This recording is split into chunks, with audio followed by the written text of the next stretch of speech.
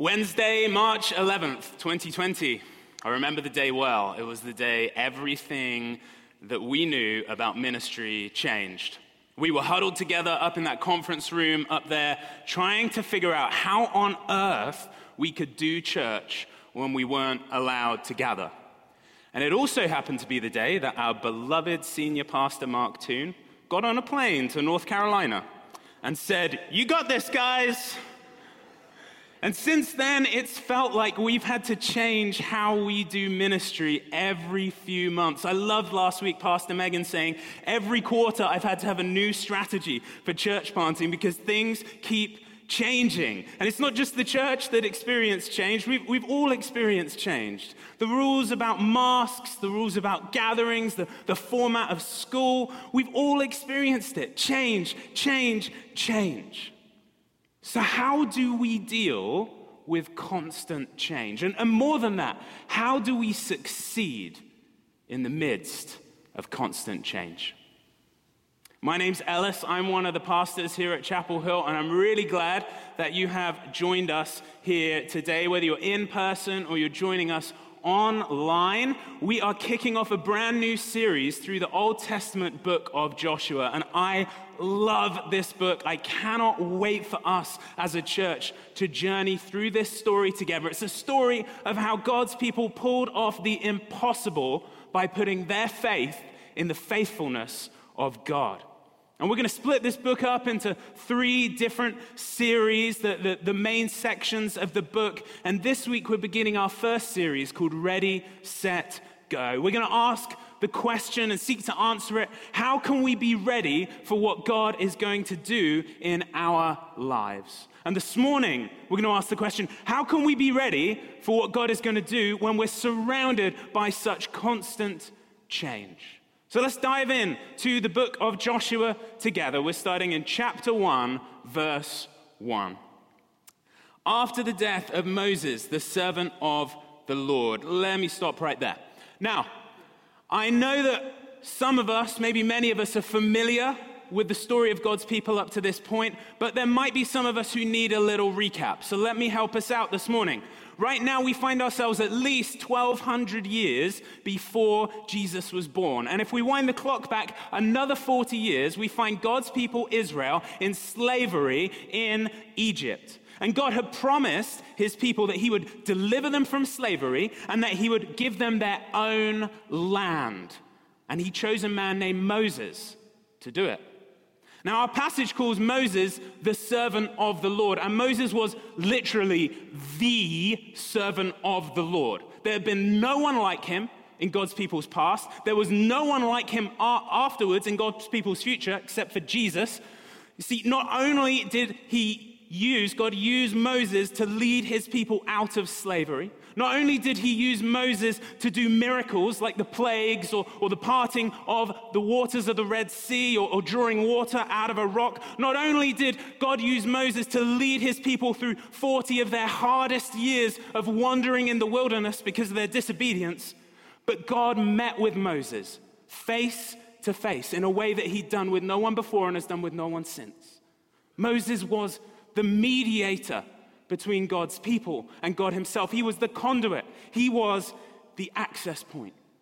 It could not be overstated enough how significant a leader Moses was for the people of Israel. And now he's dead. And not only that, but between Israel and the promised land was a raging river. A river they knew Moses could have just stretched out his staff and parted the waters of. And on the other side of that raging river lay nations, the Canaanite nations. Nations just like the ones that Moses had defeated in the past, like the Egyptians, like Og and Sihon. And so at this critical moment, as the people are approaching the land, as they were about to step into the promise that God has given them, Moses, the greatest leader they've ever had, dies. Yes, they knew it was going to happen. Yes, he was old. Yes, God had said he wasn't going to lead them into the promised land, but still, here they are without the servant of the Lord, facing a difficult future filled with raging rivers and brutal battles. And the question on their minds was, surely, how are we going to succeed in the midst of this change? I majored in maths in college, and that is the correct way to say it. I know you say math, but I'm sticking with my way. Maths, one of the concepts that's central to mathematics and most science is that of constants and variables. Variables are numbers which change. They're numbers to which we assign letters like X and Y and Z. And I know some of you hate letters when it comes to numbers. That's okay, stick with me. Constants are numbers which don't change, like 2 and 369 and 3.14159 ... which we also call pi. Yes, I know we give that a letter, but it's a Greek letter and that's different. Anyway, constants, variables. Life is the same. It's full of variables, things that change, like COVID restrictions. And constants, things that don't change. And in the last 18 months, it has felt like the number of variables is off the charts. I don't know that many of us have lived through a season with as much change as there has been in the past year and a half. But the writer of the book of Joshua is going to tell us something very important in this first chapter about how to deal with life when it is full of constant change. And that is this: constants are the key to conquering constant change. When faced with change, we must look to things which are constant to bring stability. And this opening chapter of the book of Joshua gives us 3 constants to which we can cling to in the face of constant change. 3 constants which are key to conquering change. And the first is this: God's promise. God's promise. For the people of Israel, even though the servant of the Lord had changed, God's promise to give them a land had not changed. Joshua, Moses' assistant, had been given the task of leading God's people, and God's first recorded words to Joshua as God's people's new leader called him to remember that God's promise to give them a land had not changed. So let's read again. Joshua 1, verse 1. After the death of Moses, the servant of the Lord said to Joshua, the son of Nun, Moses' assistant, Moses, my servant, is dead. Now therefore arise, go over this Jordan, you and all this people, into the land that I am giving to them, to the people of Israel. Every place that the sole of your foot will tread upon, I have given to you, just as I promised to Moses. God's message to Joshua is that even though Moses, the servant of the Lord, is dead, God's promise is not dead. Even though Joshua has succeeded Moses, nothing has superseded God's promise. The land that God promised to give to Abraham and his descendants hundreds of years ago, the land that they dreamed of for 400 years while they were in Egypt, the land that they had longed for through 40 years of wandering in the wilderness, the land that they were on the brink of walking into, that land was still to be theirs. Moses might no longer be the servant of the Lord. The servant of the Lord might have changed, but God's promise had not changed. God's promise is constant. After my own father passed, I descended into a season of darkness that my counselor said, let's just call it what it is, it's depression. It was the most disorienting season of my life. It was like I woke up one day and my brain didn't work the way it had always worked for the preceding years of my life. And in the midst of this season of change that I just couldn't understand, I found hope in the promises of God. The promise that one day God would make all things new. That one day he would wipe away every tear from every eye. That one day there would be no more suffering, no more pain, no more death, no more mourning. In that same season, my sister and a colleague of hers who'd also lost his father wrote a song. We sometimes sing it here at Chapel Hill. It has these lyrics in it. You've treasured every teardrop and said that you'd restore. You will not forget your people. You'll make all things new. I don't know what you might be going through right now in your life. I read those prayer requests every week, and I know there are people here who are hurting and who are desperate. Even if your life feels like it's in the midst of turmoil, God's promise of a hope and a future for you remains. He has promised that he will come again and he will make all things new. He has promised he will restore what the world and the devil has taken away, and he has promised that he will not forget you, his people. So whatever you're going through, hold on to the constant of God's promises. They do not change. Yes, the servant of the Lord has changed, but God's promise has not changed. Yes, the whole world around us is changing, but God's promise has not changed. So the first constant we can cling to, according to Joshua chapter 1, is God's promise. The second is God's presence. God's presence. God continues to speak to Joshua with these words. Verse 5. No man shall be able to stand before you all the days of your life. Just as I was with Moses, so I will be with you. I will not leave you or forsake you. As I said earlier, Moses had this special relationship with God, a relationship like no one else. Exodus 33 puts it this way. It says, God spoke to him face to face as a man speaks to a friend. Now, given this special, unique relationship that God and Moses had, I wonder if Joshua was tempted to believe that God would withdraw his presence now that Moses was dead.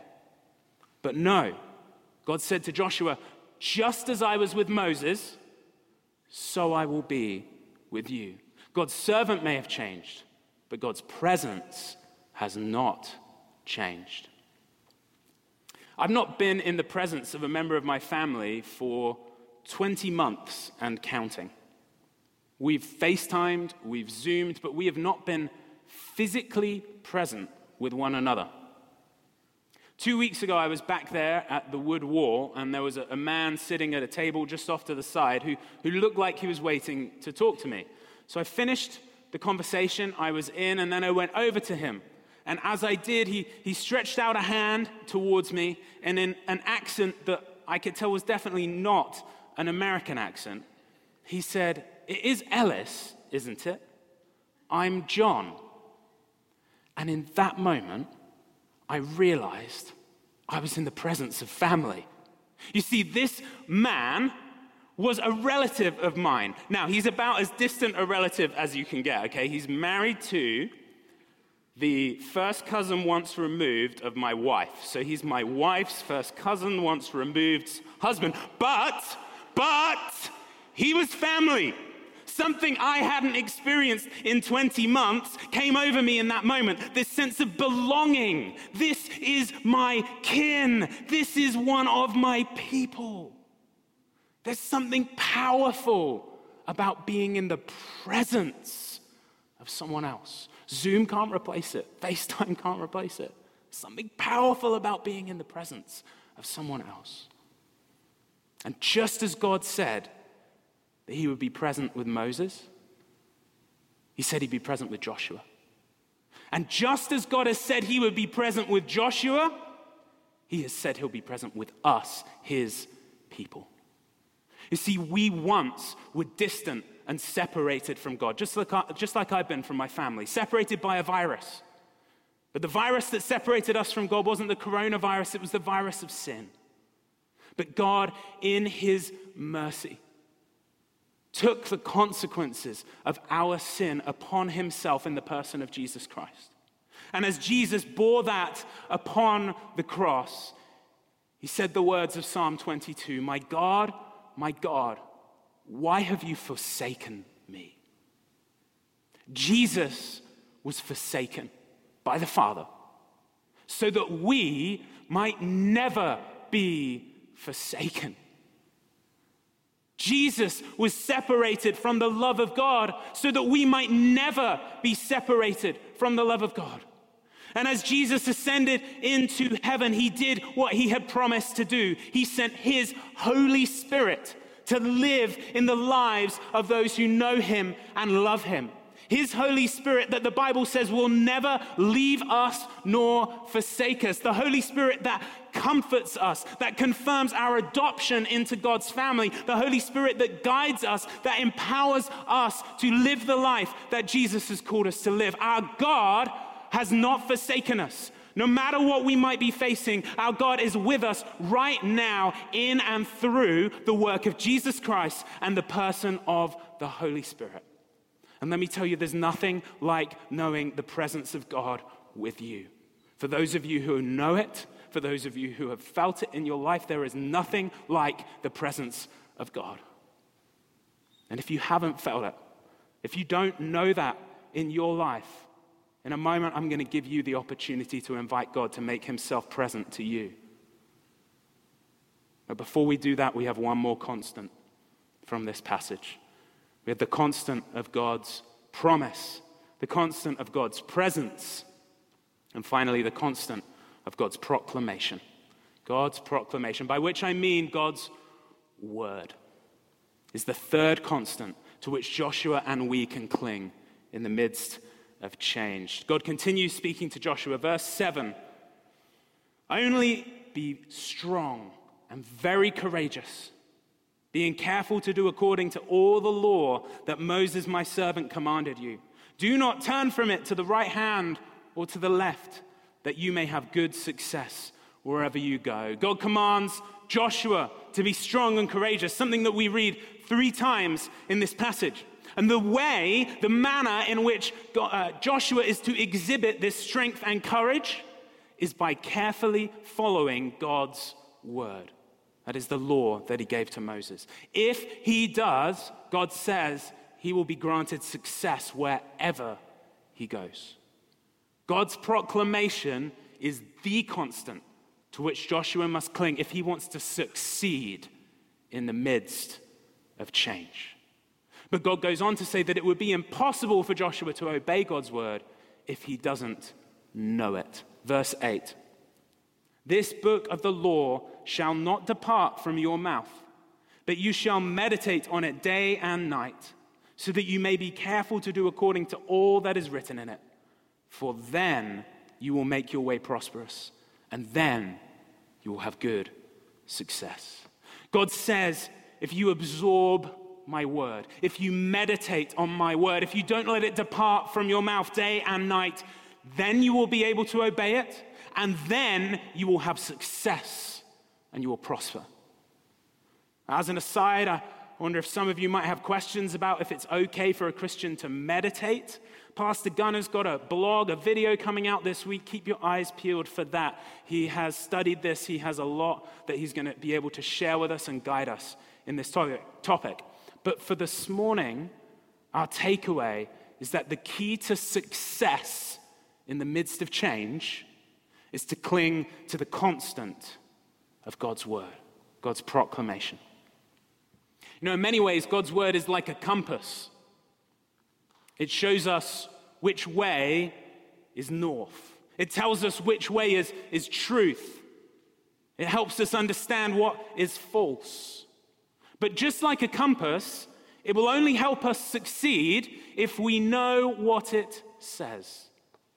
When we're lost hiking or we're lost in the midst of a storm sailing, as the clouds are descending around us, if we keep that compass in our pocket, it's not going to help us. And in the same way, in the midst of this world that we live in, ever changing, constantly shifting, if we keep God's word on our bedside table and never open it, if we keep the Bible app on our phone ever closed and never open it, we cannot know God's word. And if we don't know God's word, we cannot obey God's word. And if we cannot obey God's word, we will not find success in the midst of change. But if we open it, if we study it, if we meditate upon it, and then by the power of the Spirit, we will be enabled to follow it. And God's word says we will find success, that our way will be prosperous. There was a time in my faith journey when my engagement in God's word was very infrequent. And it showed in my life. Yes, by the world's standards, I would have been perceived as moderately successful. But inside, it felt like everything I was chasing after was smoke. Just as soon as I'd grab it, it would disappear. I was not fulfilled in the way that I was living. See, I wasn't living according to the truth of God's word. I was living according to the truths that I found in culture. The truths that I found in the mouths of my friends. The truths that I found by conjuring them up in my own mind. Living life based upon that truth left me feeling empty, unfulfilled, unsuccessful. I had a faulty compass. But a time came when I began, and I can only believe it was motivated by the Spirit of God, I began to devour His word. I began to read it daily. I began to study it. I began to meditate upon it, memorize it. I began to be a part of a small group that discussed it together, that spurred one another on in seeking to follow the truths that were contained in God's word. And as I did all these things, I began to get to know God's heart. I began to see what was important to Him and see that that wasn't what was important to the rest of the world. And as I did this, I began to reorient my life around His word, and I found a sense of fulfillment that I hadn't found in orienting my life around the things that the world says are truth, around the things that the world says make you successful. I found success in a different and new way, and I began to prosper in a way that I had not experienced before. Knowing God's word leads us to a life of living God's word, which ultimately, our passage says, and my life confirms this, leads us to a deep sense of fulfillment and success. This morning, I leave you with this question: how well do you know God's word? Wherever you are at with God's word, maybe I might encourage you today to take another step in your engagement with it. It is the constant which gives us success in the midst of change. So if you want to succeed in life, engage with this in a deeper way than you have ever before. Maybe you're here and you've never read it before. If so, I'm so glad that you are with us. And I'd encourage you to get a copy of the Bible. You can ask for one at the Woodwall. We'll give you one. And read the book of Mark. It'll tell you all about the life of Jesus and how He can change your life too. Maybe you've read it sporadically, but you've never read all of it.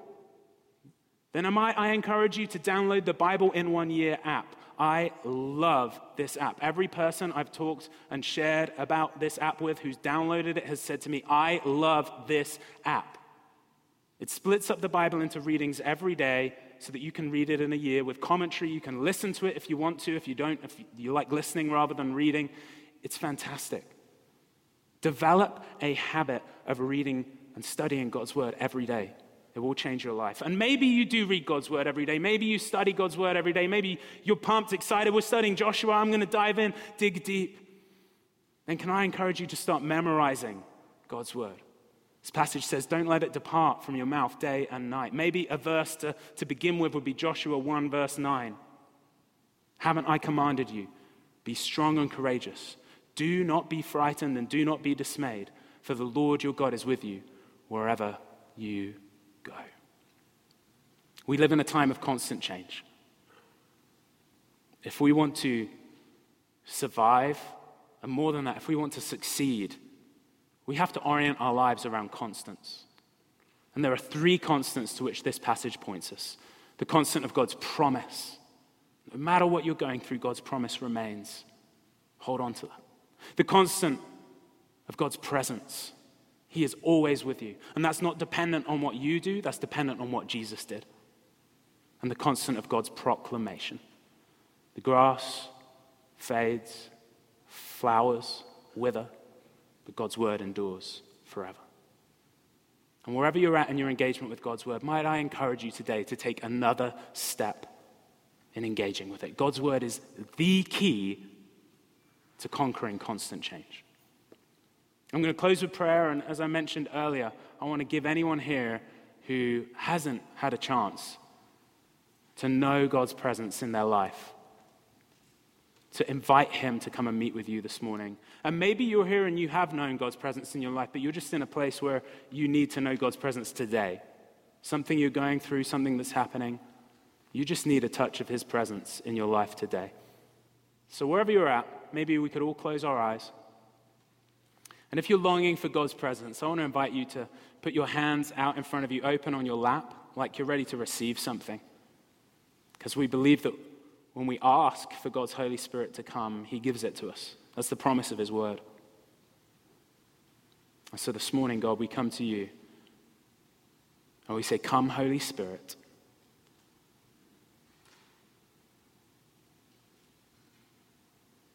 We thank you that it is not dependent on us, that we can't conjure this up, but that the gift of your Spirit is given to us through the work of Jesus. And so we trust in him this morning. And we say, Jesus, send us your Spirit. Come, Holy Spirit.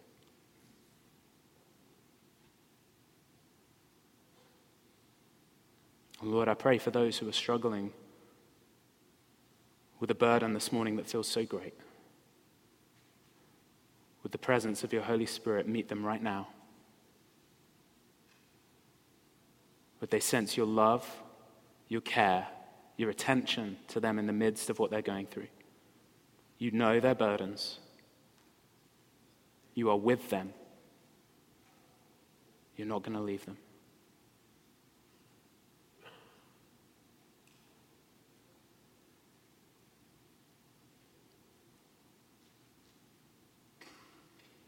Jesus, we thank you for the work that you have done. We thank you that we can know it through your word.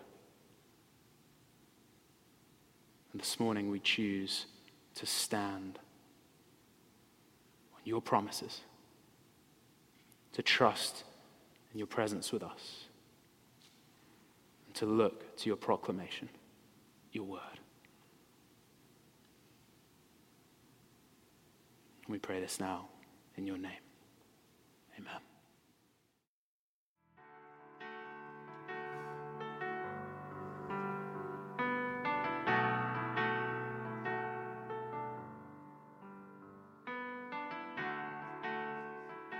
Thanks for joining us today at Chapel Hill Church.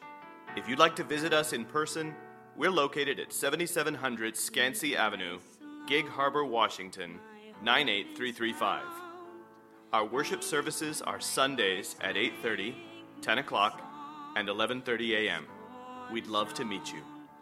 To learn more about Chapel Hill and find out about upcoming events, visit us online at chapelhillpc.org. What depths of peace, when fears are stilled, when striving cease.